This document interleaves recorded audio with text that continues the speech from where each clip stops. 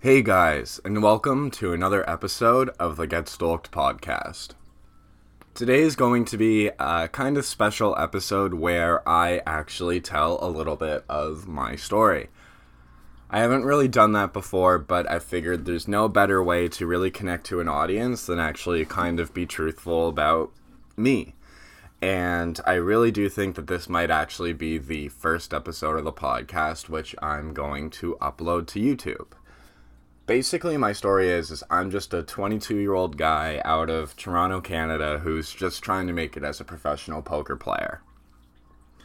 Currently, I have a full-time job selling cell phones. I'm in a very healthy relationship with a woman who has done nothing but support me.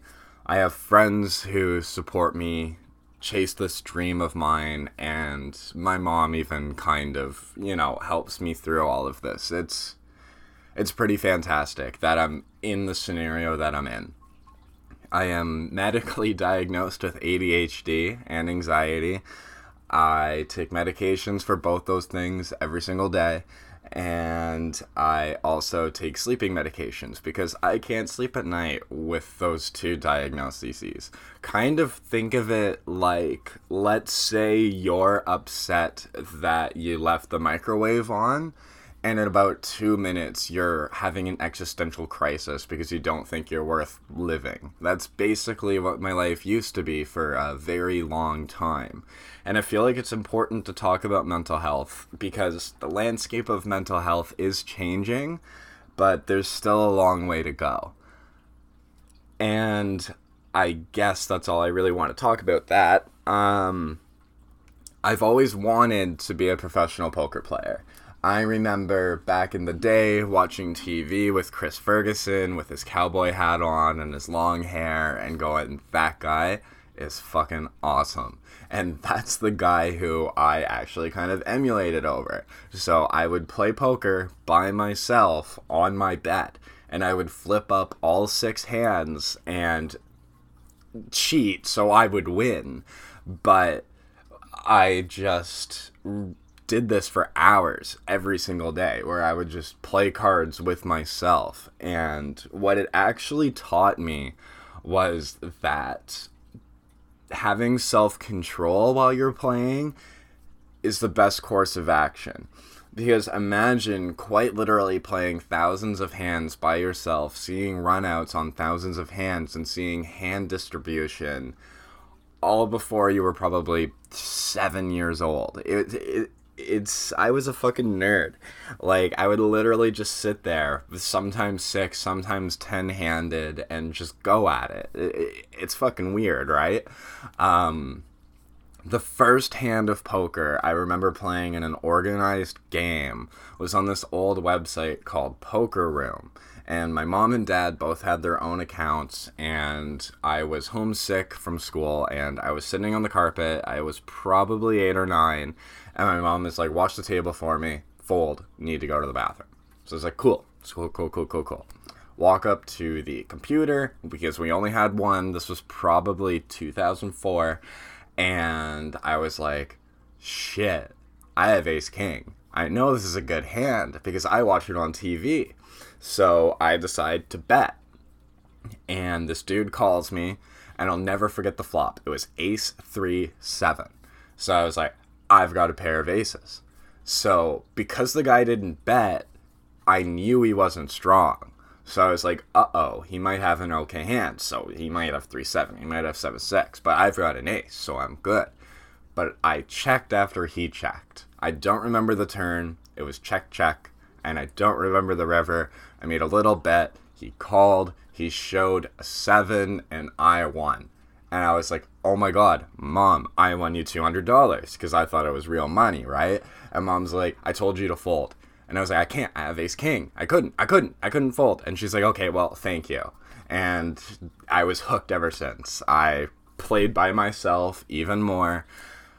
My mom and dad would wake up at about 7:30 every morning, so I would wake up at 6 o'clock. I made my own Poker Room account, and I would reload for $1,000 play money dollars, and I would just try to grind. I'm not going to tell some fake success story where I made like 1 million play chips or anything like that, but I did get myself up to 10,000, and I was really, really excited about that.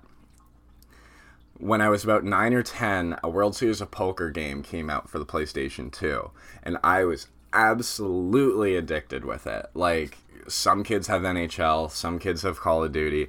I had World Series of Poker, and I'm pretty sure it was 2. But in the main event, it was a multi-day thing. It was a $10,000 tournament. This was in the height of the poker boom. I made it to the final table on this World Series of Poker 2 game. It took hours, and I got 3rd place. And at that table, I shit you not, Chris Ferguson was at that table. A computer Chris Ferguson, not the real Chris Ferguson. And he knocked me out. It was like, are you fucking kidding me? I got 3rd place. I got eliminated by my favorite poker player. Fuck that guy. It was so fucking surreal. But my poker balance went from like $10,000 to like $900,000 because I got 3rd place in the World Series of Poker main event on easy mode. I know. But I was like 10 or 11. It blew my mind. So ever since, I've been hooked. I played a lot online, just kind of play money. I figured out you could buy prepaid MasterCards, so I gave one of those a shot every now and then with some allowance that I made and everything like that. And I didn't win, but it was fun. I was learning. I was super tight. I'd only play aces, maybe kings. I'd tell my mom, yeah, I got this money in a free roll. It was fucking awesome. Around 2012, my last year of high school, I actually decided, hey, I want to take a real shot. So I put $100 in, and it lasted me a few months, and then I ran out of money and I stopped playing. Then I started playing the live local scene, where I was way too tight for my own good. Some dude named Juice kind of took me under his wing, and he told me, you're too tight, and you never continuation bet. You gotta do it. You have to. And this is a player who I actually really, really looked up to. We would talk about hands in between smokes, in between drinks. He was a semi-professional player back in the day, and he was somebody who I just really looked up to. So I took a lot of his advice. I played the local scene for about a year and a half. I got into a relationship, which was fun at first, but then by the end kind of fell off the rails, and I just stopped focusing on poker. And then 7 months ago, I actually got back into it. And I was like, I'm going to take my real shot. Now or never. I have a full-time job. I have benefits. I had recently just seeked out help for my anxiety. I'm a social work dropout who just happens to be good at math. And I went, fine, fuck it. And I started this podcast, which I gave up on and recently started again. And so far, I've turned $100 into $200. Really, really grinding it out. And I'm looking forward to really just giving it more of a shot. I'm looking forward to uploading more to this podcast. I've got hopes and dreams that go well beyond poker. One day I want to be a sports anchor, or maybe a broadcaster, or a poker podcaster, or broadcaster, or anchor, whatever it is. It's just something that I want to pursue. And this YouTube channel, which I'm going to upload to probably for the first time with the podcast, I'm going to continue making the podcast, but most importantly, I'm actually going to continue playing poker. It's going to be fun. I've got a girlfriend who supports it. I have friends who support it. I've got a lot of people in my corner. I used to think that I was fighting against the odds to try to become this professional poker player, and to an extent it's true. However, it's not like I have to fight any, outward adversity. The adversity is going against my nature and trying to take the easy way at it. That is my adversity, and that's all the adversity I have. I'm not going to be publicly ostracized. I'm not going to lose my relationship over it. I'm not going to disassociate with my family over it. My adversity is I will only go as far as I want to go. And it's a scary thought as somebody with anxiety and ADHD sitting there playing 4 tables at once. Definitely isn't the easiest task, but I'm still learning. I've got the tools I feel like to succeed. I've got the desire. I am pretty good at math. And I am pretty good at kind of putting two and two together at the poker table and really figuring out what's going on. But if you join me on this journey, it's going to be a fun one. And I hope that you subscribe to the YouTube channel. You really get behind me during this $100 to $10,000 channel. I'm going to be uploading more. I'm going to be giving updates. I already have a TikTok account called the Get Stalked Podcast. I do poker videos. I do this game called One Punch Man. My really kind of, my escape from studying and everything like that. That's my time waster right now.